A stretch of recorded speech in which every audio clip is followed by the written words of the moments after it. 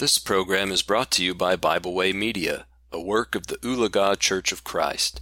I want to welcome you to join us for another lesson in Bible Basics, and the topic of Seeking God. God desires all men to be saved and to come to the knowledge of the truth, 1 Timothy 2, verse 4. Jehovah, before time began, purposed a plan by which salvation might be enjoyed by all. Ephesians 1, verses 3 through 5. Ephesians 3, 10 through 11, 1 Peter 1, verses 18 through 20.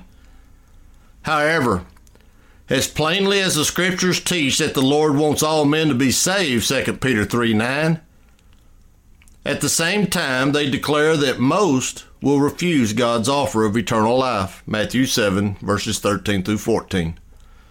The reason most will not be saved is because they lack a desire to know the true and living God.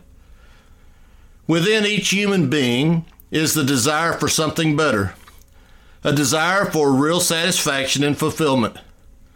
Men often search in vain for abundance and happiness, looking for love and acceptance in all the wrong places. At the same time, God, through His Word, implores men to search for Him and to desire Him. The Bible teaches that men should seek the Lord immediately. The prophet Hosea proclaimed to the people of God in the long ago, "Sow for yourselves righteousness, reap in mercy, break up your fallow ground, for it is the time to seek the Lord, till He comes and rains righteousness upon you." Hosea 10, verse 12. Israel, like an adulterous bride, had become unfaithful to God, Hosea 1, verse 2. If the situation was to be made right, an immediate turn back to God was required, Acts chapter 3, verse 19. The same holds true for everyone today. If one wanders away from God, he should turn and immediately seek Him. Secondly, men should seek the Lord urgently. The words of the prophet have continued to ring throughout history. Seek the Lord while He may be found. Call upon Him while He is near. Isaiah 55, verse 6.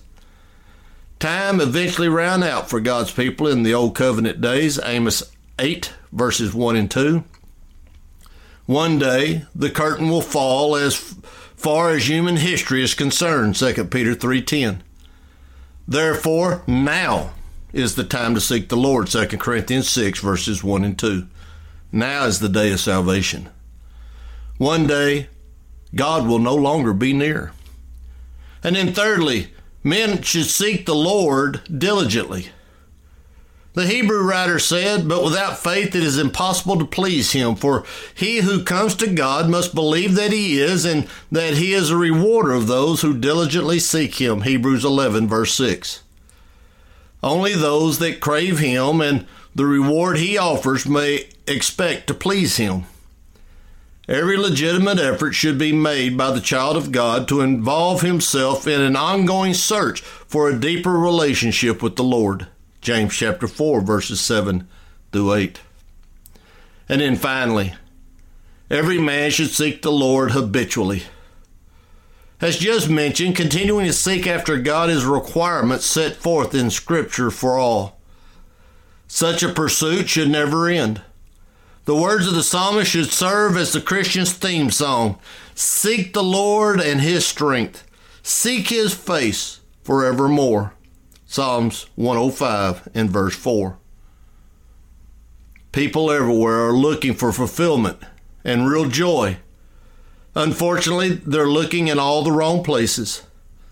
The Lord offers this in abundance. John 10, verse 10, John 14, verse 27.